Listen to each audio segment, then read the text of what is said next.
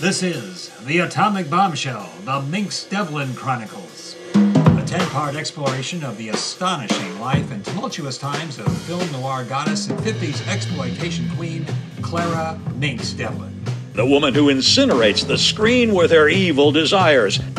Trouble never came in a more seductive package. You know, it's funny. You're a tramp, a slattern, a cheap, worthless strumpet, and yet I'm still madly in love with you. A Renoir portrait, as written by Balzac, but with the droll irony of Voltaire. She is, in my considered opinion, the most dangerous woman alive.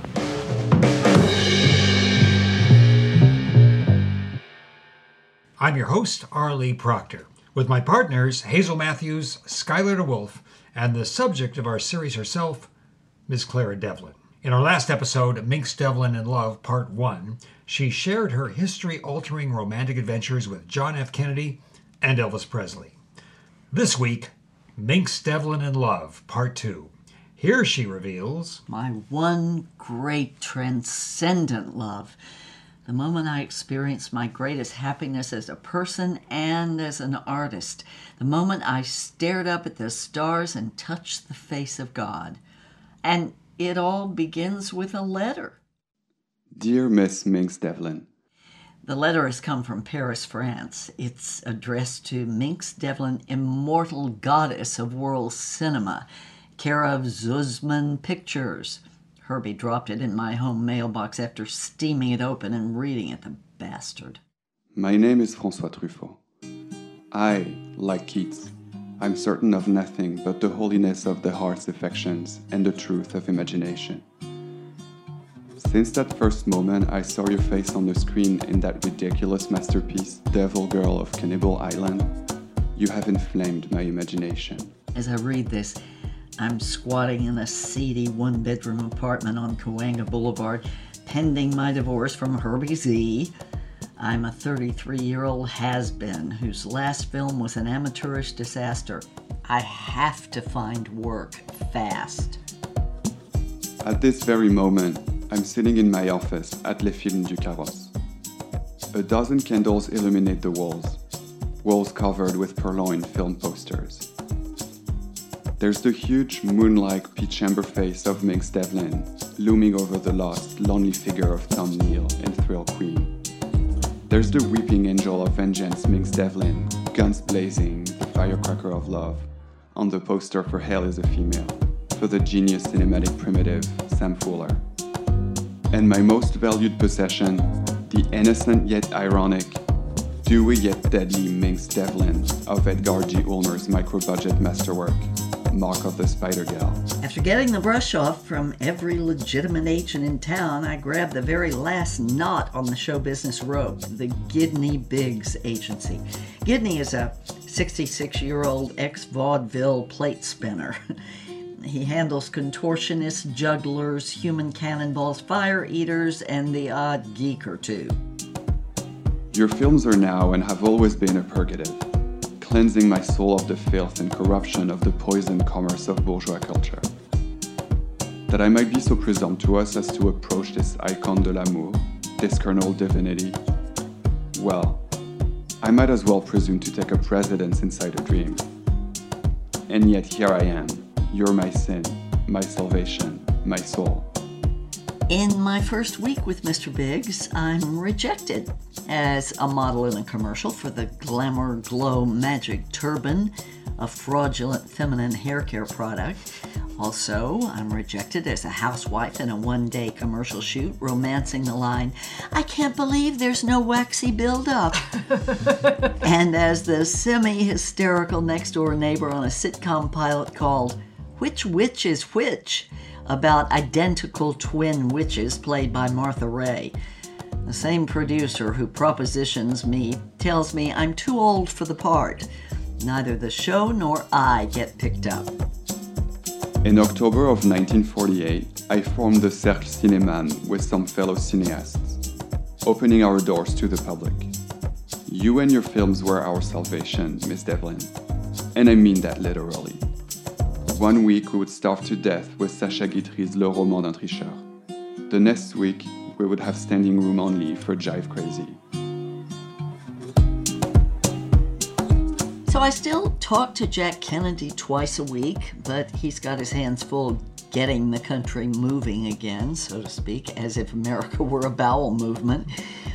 As for my relationship with Herbie, he's still doing everything possible to monkey wrench the divorce. He won't show me his books. He won't cough up a single dollar he owes me from the movies we made together, which are cleaning up at drive-ins around the country. Oh, he does offer me $1,500 to play the lead in his next picture, Cinerama, a no-budget nudie cutie in the Russ Meyer manner about an amorous mailman with X-ray vision and a buxom babe referred to in the script as Sexy Cindy, Queen of the Pose magazines. I would rather starve. I will be in Los Angeles soon to confer with Mr. Alfred Hitchcock about a book project. Would it be possible to meet you for lunch? I feel as if I've been staring at this face of love since the beginning of time. And yet, an eternity would not be long enough to solve its sweet mysteries. It is too much to ask that we might work together. I know you must be pledged for roles into the next decade. And yet, I'm reminded of Goethe's words, pleasure and love are the pinions of great deeds. I will call you upon my arrival. Until then, I remain your most ardent admirer, François Truffaut.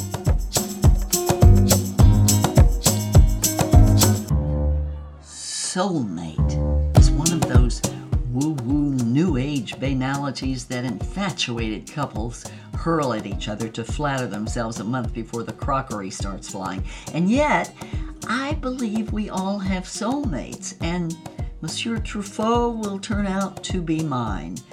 We meet at the Smokehouse, a steak restaurant near Warner's. He takes my hand, looks in my eyes, and whispers, A Renoir portrait, as written by Balzac, but with the droll irony of Voltaire. a line from his review of Devil Girl. I smile and say, sorry, that film is a piece of merde. He chuckles as I struggle to recover the French I learned from Maggie, and then he quotes Vladimir Nabokov. There is nothing more exhilarating than Philistine vulgarity. We wander into a delicious garden of conversation that begins with lunch, meanders through every imaginable cultural thicket, dissolves into dinner, and ends up in his garret in the Chateau Marmont, where we become lovers. The man charms me utterly. After so many years of fending off wolves, con men, and pushy jerks, here is a smart, humble, unpretentious artist of the cinema. Of course, it helps that he is enthralled with my screen persona. He says, In my cinema, films are as personal as a fingerprint. Hitchcock is my god. Hawks and Renoirs are kings. And you, Miss Devlin, are my guardian angel, the star I trust to navigate my adventure. Always the original choice, the risk, the direct emotion. As I glory in this ridiculous shower of hosannas, it dawns on me that I got a problem. Truffaut has mentioned something about working together. If only I weren't so darn busy, he says.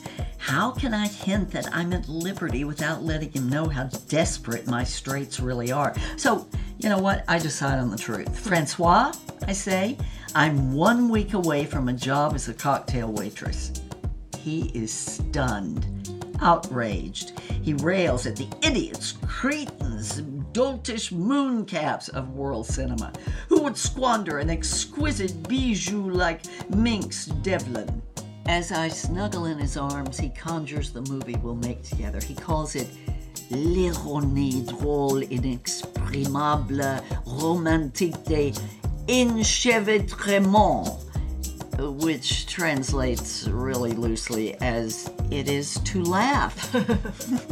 I ask him what it's about. He tells me that it's about the sweet agony of romantic love. The heady whiff of perfume, the wicked, knowing glance, the sudden taking and the rough surrender, the lust and wanting and exhilaration and nauseated soul sickness and sweet hope and mortal grief. It's about the desperate. impossible desire to find and capture what can only be seen for a moment, like a soap bubble or a moonbeam.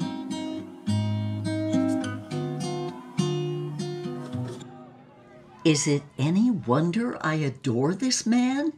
I mean, just like that, I'm on my way to Paris. My glorious Paris holiday is the happiest time of my life. In fact, it's the only time I've ever been completely happy. Truffaut invites me into his second family, his filmmaking family at Les Films du Carrosse. In 1961, Francois Truffaut is a figure of worldwide acclaim for his breakthrough first film, The 400 Blows. Truffaut and Jean-Luc Godard are part of what's being called the New Wave, after an innovative style of filmmaking that embraces improvisation, handheld camera shooting on the streets of Paris, sexual honesty, and a frank love of unpretentious American genre films, the kind often starring Minx Devlin. Francois treats me like a fellow artist, and I come alive. He encourages me in the truest sense of that word, giving me courage to find every aspect, phase, mood, color, and contradiction in my character Danielle, especially the dark ones. Truffaut isn't looking for an actor, he's looking for a partner to, well, in his words, weave some dream cloth from the baseless fabric of vision. It is as close to pure artistic creation as I will ever come. The intimacy of our love life feeds the fire we're creating on film. Our relationship evolves from a wild, boisterous passion into a joyous bond of affection and devotion. He opens me up, invites me to take the dare. Our film, alas, is never completed. It was shown only once in rough cut form. Nothing of it exists except for some of the music. Oh, that is such a loss. What a tragedy. In more ways than one.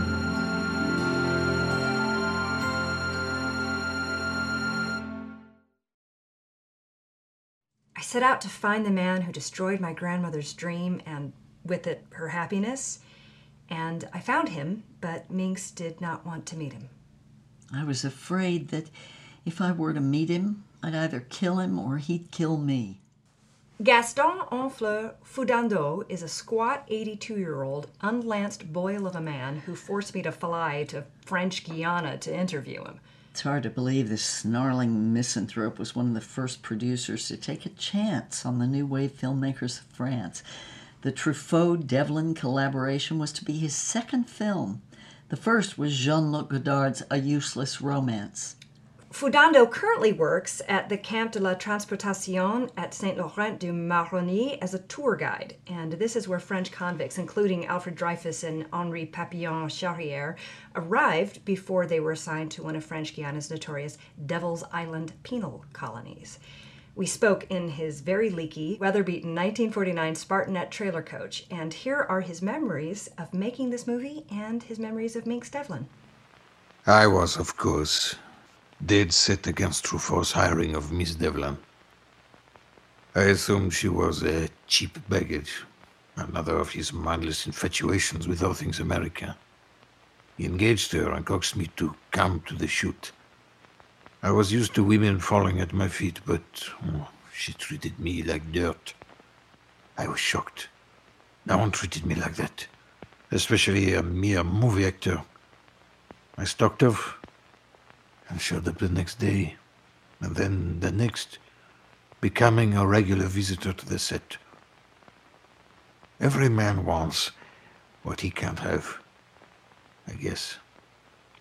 And the more she spurned me, the more I wanted her.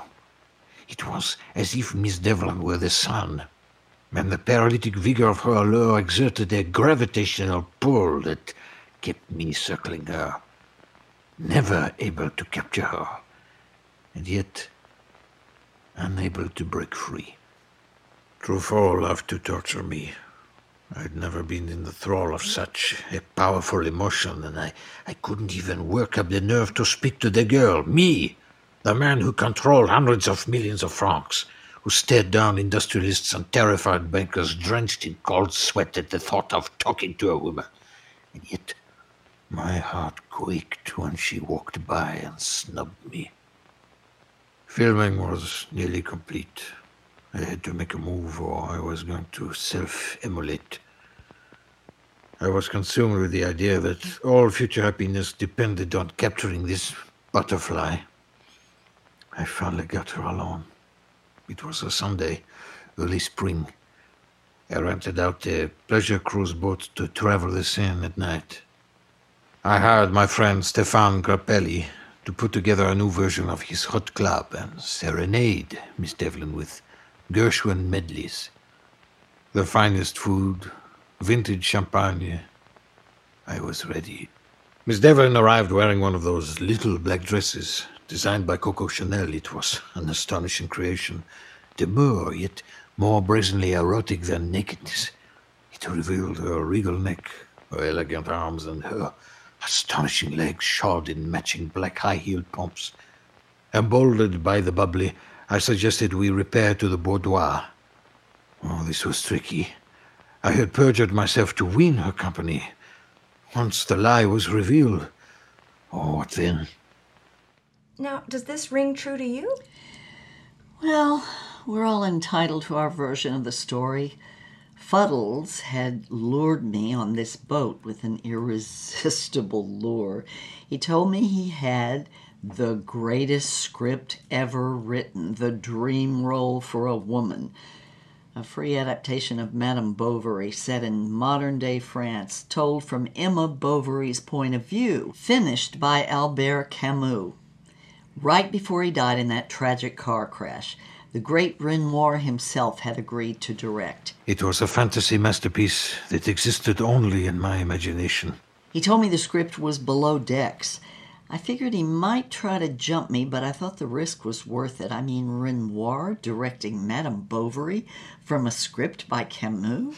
She walked down the stairs before me. I was more than slightly pifflicated and twittering like an aspen leaf when I inhaled an intoxicating draught of her perfumed coif, Vol de Nuit. Oh, I can smell it even now. I was a goner. I staggered to the bedroom, fell to my knees, and revealed my fraud. There was no script, of course. My entire goal was to seduce her, to conquer her. Instead, I was prostrate before her. I told her I was intoxicated with her, I needed her, and I wanted her. I fumbled in my pocket and produced a 5-carat heart-shaped diamond ring, purloined from my wife's bureau. I told her this was my first bestowal, that if she became my lover, she'd never lack for a thing. I'd do whatever it took to capture and keep her heart. Another lovelorn wrench raining gemstones upon me in the grip of some romantic rhapsody where I am goddess, redeemer, and he is supplicant seeker. No thanks, Fuddles. Find yourself another goddess. Fuddles. How I hated that nickname. That baboon Truffaut first called me that. When Miss Devlin snubbed me and spat out that tante, something just snapped. I lunged at her, grabbed her wrist, and threw her down on the bed. A terrible rage exploded in my chest and roared in my head. A massive charge of mortification lit by the flame of drunkenness. Who did she think she was, relegating me to the slag heap of human dross? I was going to teach this trollop a lesson. Then came the ultimate insult, a savage knee to my groin. The emasculation was complete. And yet, the drama was just beginning, no? I learned how to handle situations like this when I was part of the Zuzman Roadshow in the late 30s. I was roughed up a couple of times, but never by the same guy twice. Yeah, I crunched his dingbats. Had I known how he'd take this insult, well, I would have done it again, but I'd probably have dragged him to bed and tucked him in rather than leaving him on the floor twisting in pain. He seemed like the angry type. I didn't realize he was a self-destructive cauldron of rage. My mistake, and I'd soon pay for it.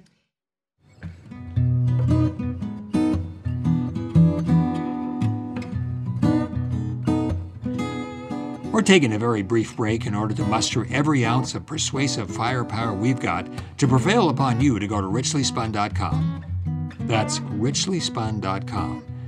and donate just a small amount of money, a pittance, just what you spend during one splurge at Starbucks to support this podcast. You know you want to, and Lord knows we want you to. So who's stopping you? No one. Do it now, even as we return to The Atomic Bombshell.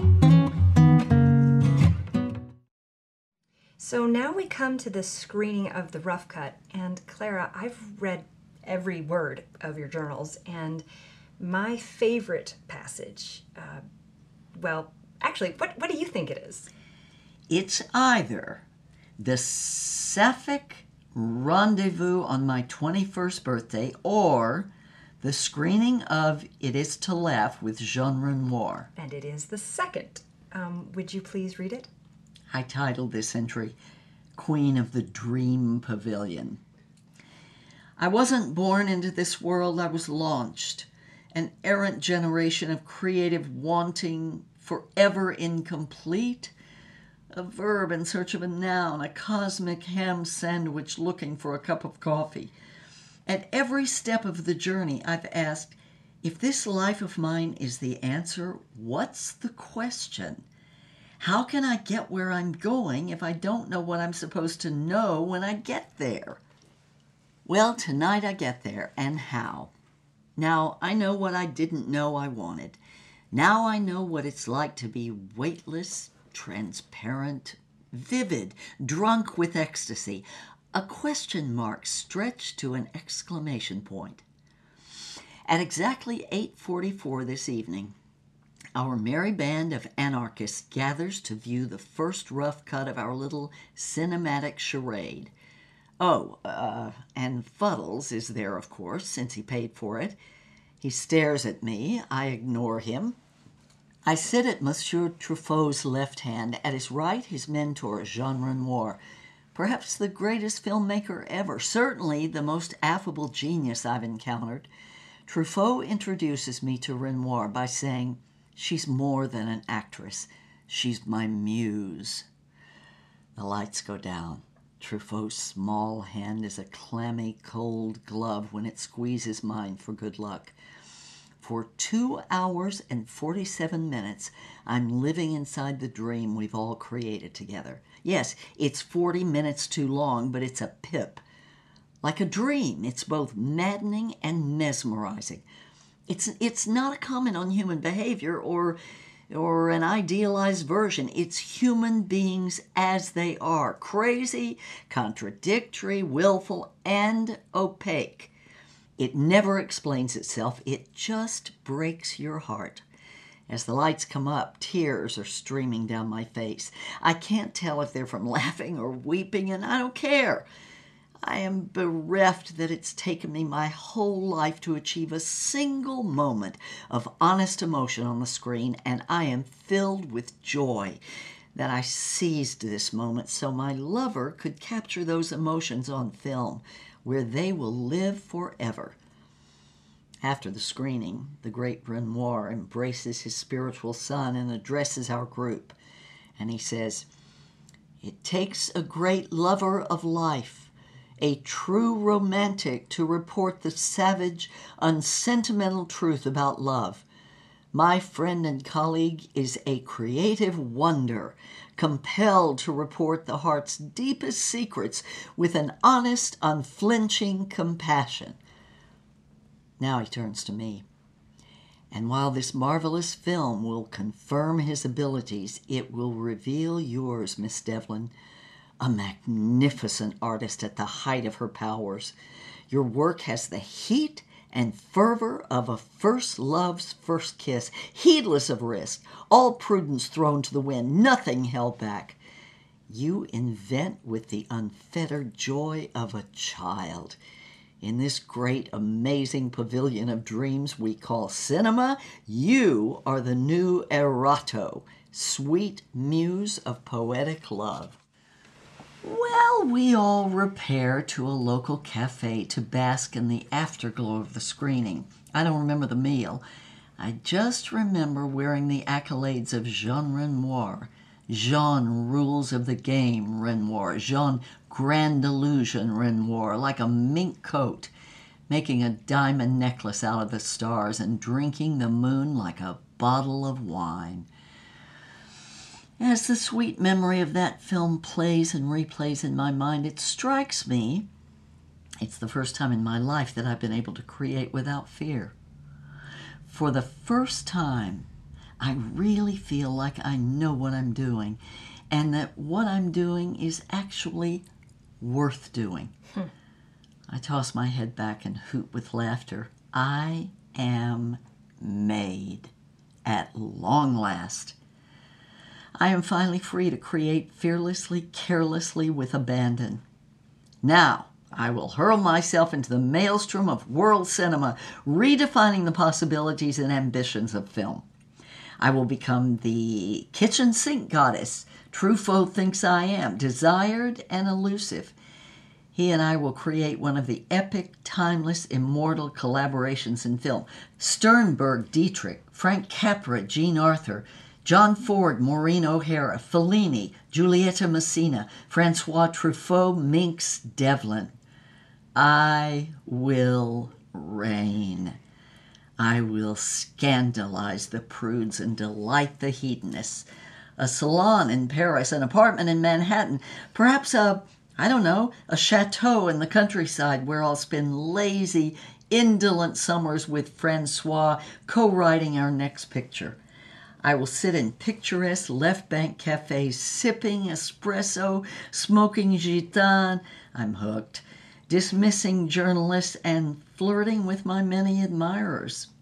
Sullen, savage writers, wild-eyed, paint-splattered, free-spirited artists, crazed, absinthe-sipping poets, funny, hip, night owl, jazz legends, incredibly handsome, hugely rich, insanely possessive film stars. Maybe, even a politician or two. Not the president, no, but prominent enough to bring down the government if we're discovered. I will live life for its own sake. Yes. I will thaw the frozen echo of the silent voice of God. I will use myself up, flame the candle into a puddle of wax. And when I'm in my 90s, I'll be a cranky old crone dressed in a billowy purple caftan with a huge paisley scarf and sunglasses.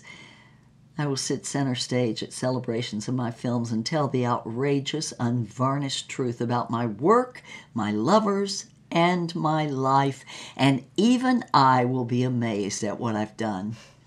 And I will die in the arms of my great love, Francois, my friend, confidant, and creative co-conspirator, and he will weep, and one person will have cared that I ever lived. To be loved and love like that. I mean, if only just, once in my life.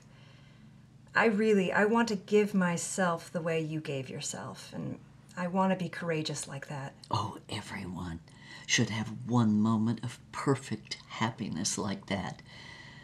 Unfortunately, do you have the clipping? Oh, I do. Okay, read it. This is from Paris Match. The headline is Film Lab Fire. Police seek terror syndicate. A dynamite charge destroyed the Path Natan film lab in Franceur at 3:37 a.m. yesterday morning. Firefighters battled the blaze for 3 hours, but the film processing facility was devastated. 3 of the 5 buildings were leveled completely, including the massive storage vault where the film negatives are held. Including every scrap of footage from Truffaut's It Is to Laugh. How did you pull it off? I stole some dynamite from a building site. No guards at 2 a.m. It was quite easy, truth to tell. But why? I well knew what kind of impact this film would have on our world cinema. I knew that all the bouquets would be hurled at Truffaut and Miss Devlin, and that once this film was released, she would ascend to a celestial realm far above my reach. I am not a criminal, though I was treated worse than a mongrel dog once my crime was discovered. I was, at the time, insane with jealousy and impotence. I knew in my bones that what was happening was a great crime against me. Truffaut, the toad, was using my money, to seduce this woman to make this masterwork, which would forever remove her from my grasp. and for my largesse, they labeled me Fadus. Rejected, humiliated, they thought they held all the cards. I showed them. How did you get caught? I think I could have gotten away with it, had I wanted to. I was relieved when the night watchman came forward and identified my citron as the one leaving the scene at 2 a.m. Why were you relieved? Because I wanted the world to know why I'd done it. After all, what was this alleged crime? No one was hurt. I waited until everyone had gone for the day. I am a patron of the arts. It is my perfect right to destroy what I brought into this world. Now and forevermore, it will only exist in the imaginations of those who were there that one night. Of those, only two are left, Miss Devlin and myself. She never became my mistress, but she never became an international film goddess either. She may think of me with great hatred. I'd be amazed if she didn't, but I doubt she thinks of me with derision. I would rather be hated than scorned. I was convicted of my crime and then sent here to what's cheerfully called the Devil's Armpit, the last French penal colony in French Guiana. I served 23 years and was released when the colony was abandoned. Since that time, I have spent my time giving tours of this hellhole and writing my memoirs. Tell Miss Devlin she will just have to wait to see how she is portrayed. Gone. All gone. I knew at once what had happened. We'd captured a dream. Now, it would remain just that, a dream. The night of the bombing, Francois meets me at his favorite brasserie on the corner of Rue Marboeuf and Rue Robert Etienne, a few yards from his office. We sit in silence, food untouched. Then we walk to the Cinémathèque Française for the European world premiere of It's Only Money, a Frank Tashlin comedy starring Jerry Lewis. A Roadrunner cartoon comes on before the feature. I'd always been able to laugh at the coyote, but tonight I realized that I am the coyote, that poor, hopeless, defeated bastard. Every brightly wrapped gift box holds a bomb. Every innocent-looking door sends me over a cliff. Every star I use to set my course turns out to be the headlamp of an oncoming train. Francois and I walk hand in hand to the Montmartre Cemetery. Nijinsky is buried here, along with Hector Berlioz. We stare at the gate as he speaks for the only time that evening. When I was 11 years old, I snuck into a performance of the Symphonie Fantastique. Hearing those sounds changed my life. Berlioz had stared at the infinite and invented a language to express that glory. What he did with music, I've always wanted to do with film. It's a crazy, impossible, hopeless task, and yet you and I, together.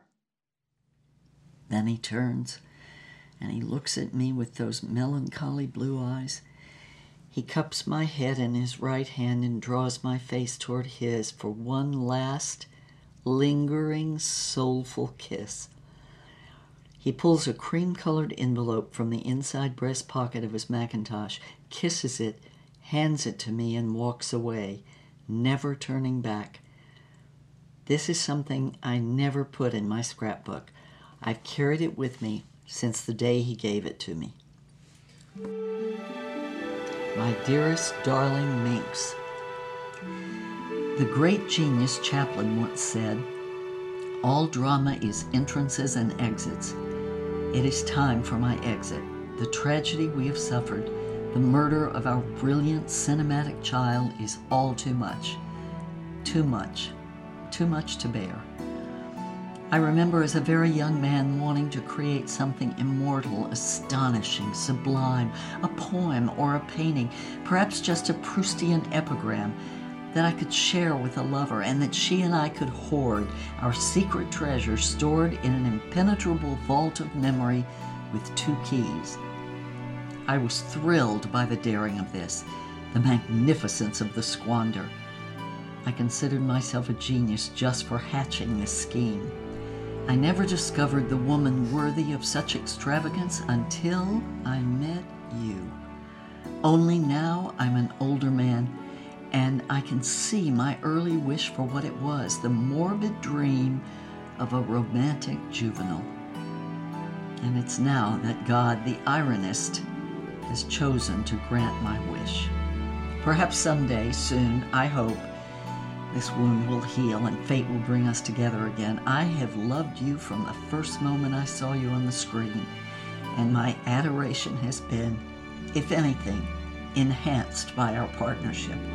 I will cherish our moments together, hold them up to the light, wonder anew at their poignant splendor, and burnish them as they become sublime memories. All my love forever, Francois. On the morning I left France, I dropped this reply in the post. Dear Francois, we'll always have Paris. With love and gratitude, Minx.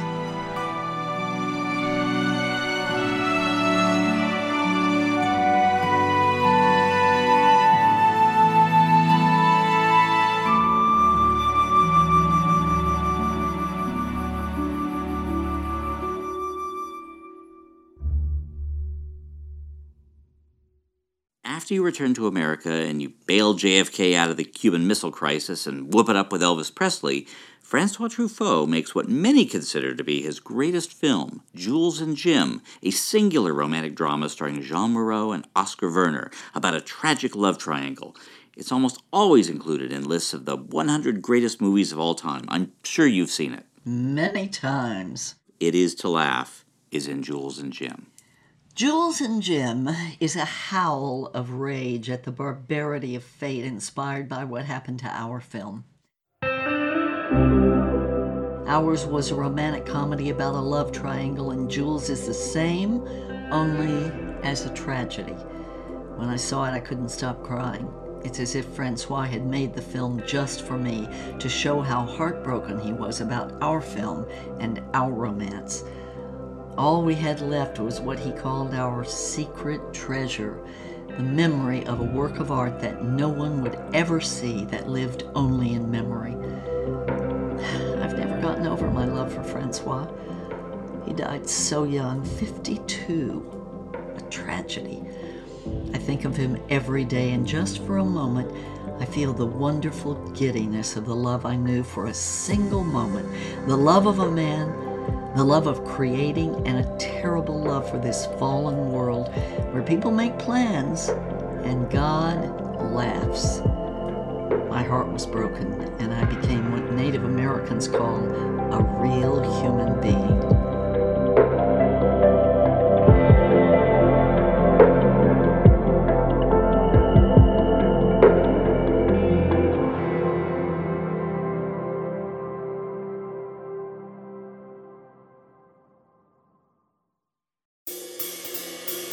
The Atomic Bombshell, The Minx Devlin Chronicles, is produced in Hollywood, California by Tales Richly Spun. This episode is directed, produced, and edited by Matthew Solari and written by R. Lee Proctor. Co-producer Kevin Whitaker, artwork by Rowan Proctor. Special thanks to Caitlin Mulder, Stephen Smith, Nancy Linehan Charles, Francois Aubrey, and Piot Michael.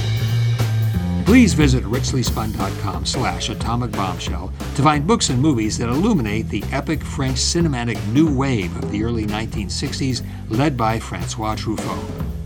And while you're perusing the website, why not order your very own copy of The Atomic Bombshell, Minx Devlin's melodramatic memoir as told to her granddaughter Hazel Matthews. Read it, and then tell Minx and Hazel that they left the very best stuff out of the podcast. Join us next time for the final apocalyptic adventure, episode number 10, Sweet Atom Bomb Genius of Desire, where every question about Minx Devlin's life will be answered and every mystery cleared up.